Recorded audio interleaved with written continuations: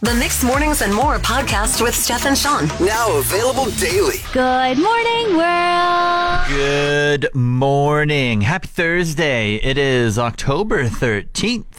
It's 5:29 right now. How the heck are you? Well, I'm doing good. And Sean, I would like to give you something. Yeah, I have it in my hand right now. It's a nice little bag of some teeny tiny little cookies, and I hope those aren't raisins. They're not. They're chocolate chips. They're not that small. I think the crazy thing is they said to roll them into balls, and I thought that they would spread out, and they didn't. So they're literally like cookies that never spread. They're just balls. That makes them small. They didn't spread. They're small. I love them. I accept them. Thank you. I am a cookie fiend. I will give you an honest review tomorrow of how they taste. Okay, I would like to warn you. They are a little hard. Yeah. I feel that. But that's good for coffees, though. That's what I love to do with my coffee. I love to dip a cookie in some coffee, soften it up a little bit. Masterpiece. Okay. I appreciate your optimism. Like, I know that they're delicious, and I feel like you shouldn't look a gift horse in the mouth. And I still have all my teeth, even though I've been eating them as well. So hopefully, honest review, I know that we can't be as good as the Cookie Jar Delivery Co. In Girl Guides, there's this thing where a lot of the leaders get owl names. Pardon? Yeah, so like, especially in brownies, it kind of comes about, but instead of... What word did you say? Owl. Oh, Hoot, owl. hoot, owl. Okay, I don't know what you like. What? Like, you get what names? What kind of names are those? Owl. So basically, in brownies, instead of calling the leaders by their first names or like Mrs. Seidel, they call them like cute little nicknames. And when I was in brownies, we had like Tawny Owl and Brown Owl and those kind of names. Mm-hmm. Now, the leaders I work with now, they let the kids name them. Oh boy, that can get creative. I know. They have the best minds. So we have Science Owl. Okay, you're not Science Owl. No. Yeah, that's an obvious one. Owl. No. That would be a bad choice. We have another lady is called Happy Owl. Okay, you could fall into that one. Oh, thanks. Well, last night I got my owl name. Finally, you didn't have one? I didn't have one. This is my third year. They neglected you for. I know. Like, oh, that's just Steph. Like, does she not have an owl name? Nah, Steph. Just call her Steph. But they went around the circle, and each kid had to like suggest a name. Wow, if you want to feel good about yourself, you just got to ask some kids what they think. All right. So they were coming up with like music owl, fun owl, yes, nice owl, like all these like great things, creative owl. Ooh, wow, yeah, I feel good. Resounding majority, radio owl. Okay, yeah. But one kid said croc owl. Croc owl. Oh, you wear Crocs? Apparently, I think I maybe wore these flip-flops, ones that have a Croc logo on them, but she was like, that lady, she's old. She wears Crocs. I was like, Are you a Croc owl?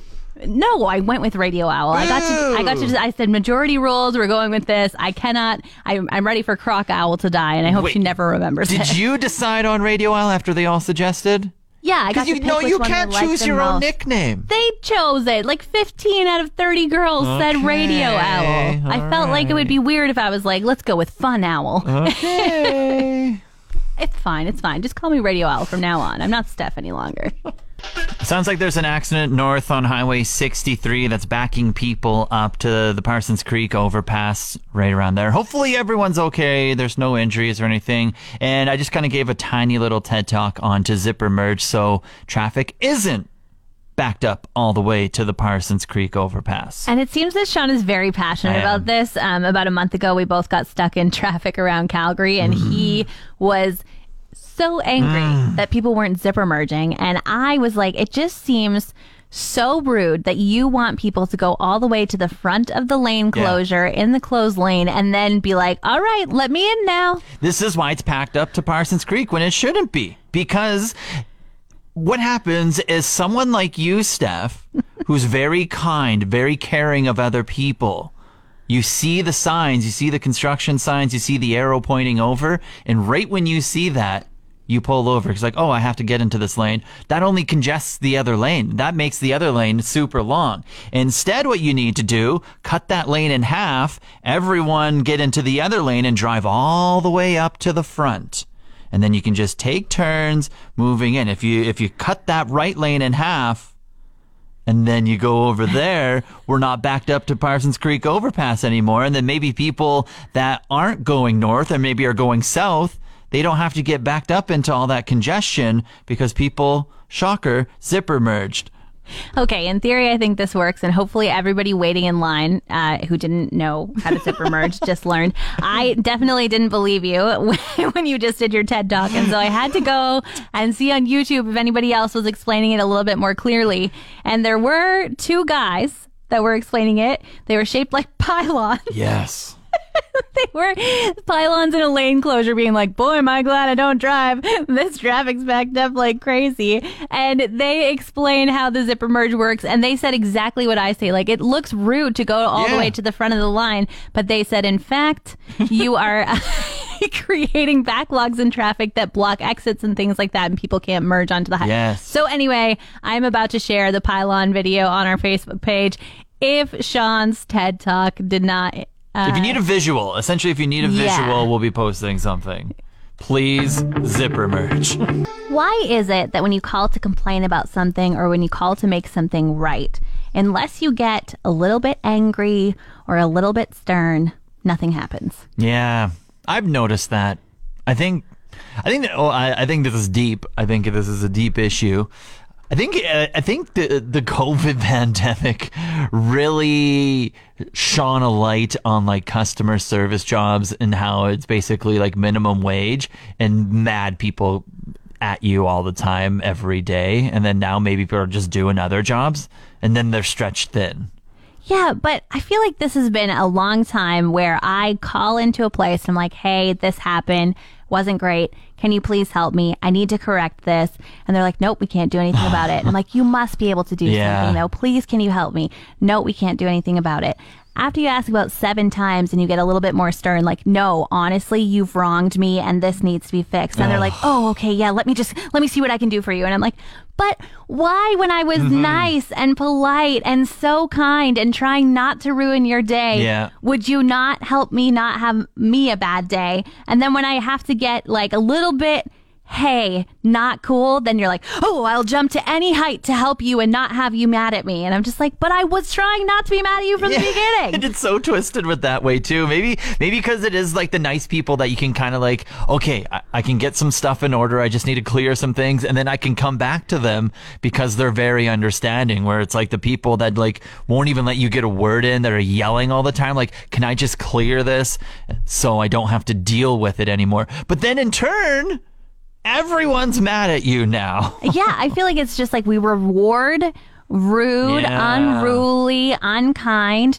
with good service. And the people who are asking for good service kindly, we don't reward them at all. We're just like, nope, can't do anything. And it's like, this is so backwards. It is so backwards, and something needs to change. I don't know how, but something does. Yeah, is it a chart? Like, do you think it's like if they say this word, then you can finally get the supervisor? Or if they've insisted the secret action 5 words. Times, then you're like, okay, fine, they're really not going to give up. I don't know, but yeah, something definitely needs to change. The NHL's in full swing right now, Steph, and I gotta say, it is so good already. Was last night opening night? It was like North America opening night. So the NHL was doing this marketing thing. They were playing some games overseas in Europe, and some of the European players like hometowns, and those were counting as regular season games. But technically, like, a lot of people associated last night with opening night because it was the first games for a bunch of the teams, pretty much every team that was playing last night. One of them being the Red Hot Ducks? The Red Hot Ducks. Everyone knows that they're Stanley Cup favorites. Everyone knows, okay? Everybody that listens to Sean talk in the morning knows. And the bad thing was that, well, kind of the bad thing, I had a side gig last night, and so I missed the first 2 periods of the Ducks game. Oh, no. I came home during the intermission between the second and third, so I caught the 3rd period, but the Ducks were down 3-2, and I was just like, they needed me. This is what they needed me watching in order for them to start winning. But instantly they were playing the Kraken. You went and saw the Kraken the other night, right? I did. They lost. Yeah, well, they lost again last night. I'll tell you that much. Yeah, well, the Kraken scored right away when I got home. I was like, maybe this isn't great that I'm watching. So they went up 4-2, but then boomsies, the Ducks scored 2 goals, and then They won it in overtime. And did you have to buy a rally lasagna or anything? Did you have to put your hat on sideways? Did you text your boys and tell them to pour one out? What did I do? I think I took off my shirt, maybe. You're kidding. I started I need to change the vibe or something, so I took off my shirt. It worked. Hockey is so weird. And then there, of course, there was like some Canadian teams that were going on, like a classic rivalry between Toronto and Montreal. That is usually like always kicking off the year, and everyone's hyping up Toronto and stuff. In Vegas, they were like the betting odds. They were like, oh, Toronto's the big favorite here, but Montreal beat them. They scored within the last 20 seconds, and it was very dramatic. And so they beat Toronto, which is always good to see the Leafs lose. And then the Oilers. The Oilers won as well. How about that? Wow. Okay, go Oilers, go. Yeah, they were losing 3-0. And Vancouver, they're playing Vancouver, the Canucks. Another classic Canadian matchup here. And they're losing 3-0, and everyone was just like, oh my God, maybe we're not as good as we thought we were going to be. The goalie we signed in the offseason, he sucks and all this stuff. But then the Oilers scored 5 straight goals, and they won 5-3. Wow. So they're looking, Connie had a hat trick, like everything's fine. Ba, ba, ba, ba. Right? That's what you say at the end of the Oilers game? Yeah, maybe La Bamba a little bit. You say like, go Oilers! We'll work on it. A couple weeks ago, my 2004 vehicle failed me, and I had to move into the 2010s of vehicles. 2010s, there you go. Moving on up in the world. Welcome, I should say. Thank you. It's been years of my husband being able to happily fix pretty much anything that's been wrong with our cars in our driveway. Mm-hmm. Now I have a 2012. And I think I have to take it to the freaking dealership. That's fine. Sometimes some things are out of control. Yeah, definitely out of control is the right word. I went to turn left onto my street last night, and my truck actually stopped. Like as if I had slammed on a parking brake. Oh, no. Just completely stopped. Yeah, that sounds something out of his control that he can't really, I think. I don't know. I'm kind of a car guy. I'm turning into one, but that seems dangerous. Yeah. All of a sudden, I'm in oncoming traffic. Thankfully, nobody was oncoming. Yeah. So then I like popped it into park, popped it back into drive. It let me go 10 feet, so I got out of the street, and then it did it again. Wow. Complete stop with no warning. Oh. So I put it back in park, and it had like a fill up your tire on one thing. Like the tire pressure was low in the back tire. So I did that, and then it let me drive home. But now I feel like it's a death trap and it's ready to kill me. And I'm like, give me back my 2004 that doesn't have this weird computer in it that's stalling my car. That's right. The axle just breaks every once in a while. Like, what one do you want to venture with? Yeah, I don't know. This is over my car guy head. Did your husband know what was wrong? No, he said neither of us are allowed to drive it until we take it to a mechanic. Very smart. If we have any more experienced car or truck guys listening right now, if this sounds like a problem you've heard of before, give us a call. Give us a text. Help me out. 780-791-1037. Car stopping, middle of the road, no warning.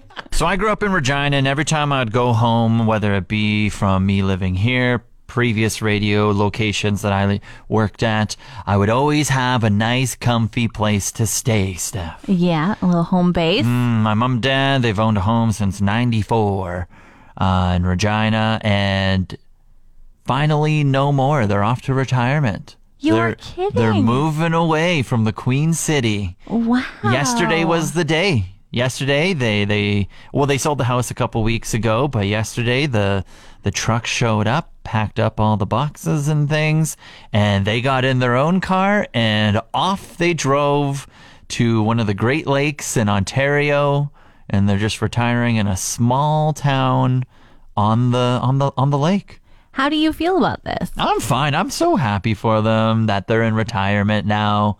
And my mom, she always loves the water, and just those Great Lakes are something different. Like, sure, there's the odd lake here or there in the prairies that can be pretty nice, but for the most part, nothing compares to like a clear lake, sandy beach, just sitting on the water like that, you know? Oh, you're You speaking would my know. language. I You would would know. I grew up know. in the very middle of the Great Lakes. I'm like, can I come with you? No, I love Fort McMurray, but definitely congratulations to them on Yeah. this new adventure. Where are you going to stay when you go back I don't to know. Regina? I have loads and loads of friends who own their own homes and everything. So now I might have to create like a giant group chat with like all of my friends and then just be like, I'm visiting. Who wants to host me? And then just be a bidding war. I hope that's what I'm picturing in my head. Like, ooh, pick me this time. Pick me this You'll time. have to be like, I need to hear about your amenities. Is it a couch? Is it Right. a pull-out? Or Yes. is it an actual bed? Is it doubling as your kid's toy room? Oh, yeah. Like, you've got to really sell yourself here and make sure that they sell themselves. You made a very good point. I need to pick the friends that don't have kids because I don't want to sleep in a place that has children running around. But you do want to sleep in a place that has a dog running around. Correct. So yes. these are all no points kids, on the scale dog. here. Yeah, this is what I'm going to have to consider. I actually might reach out to those friends first individually and see what's up. Want more of today's show? Download the Mixed Mornings and More podcast. Now available every weekday.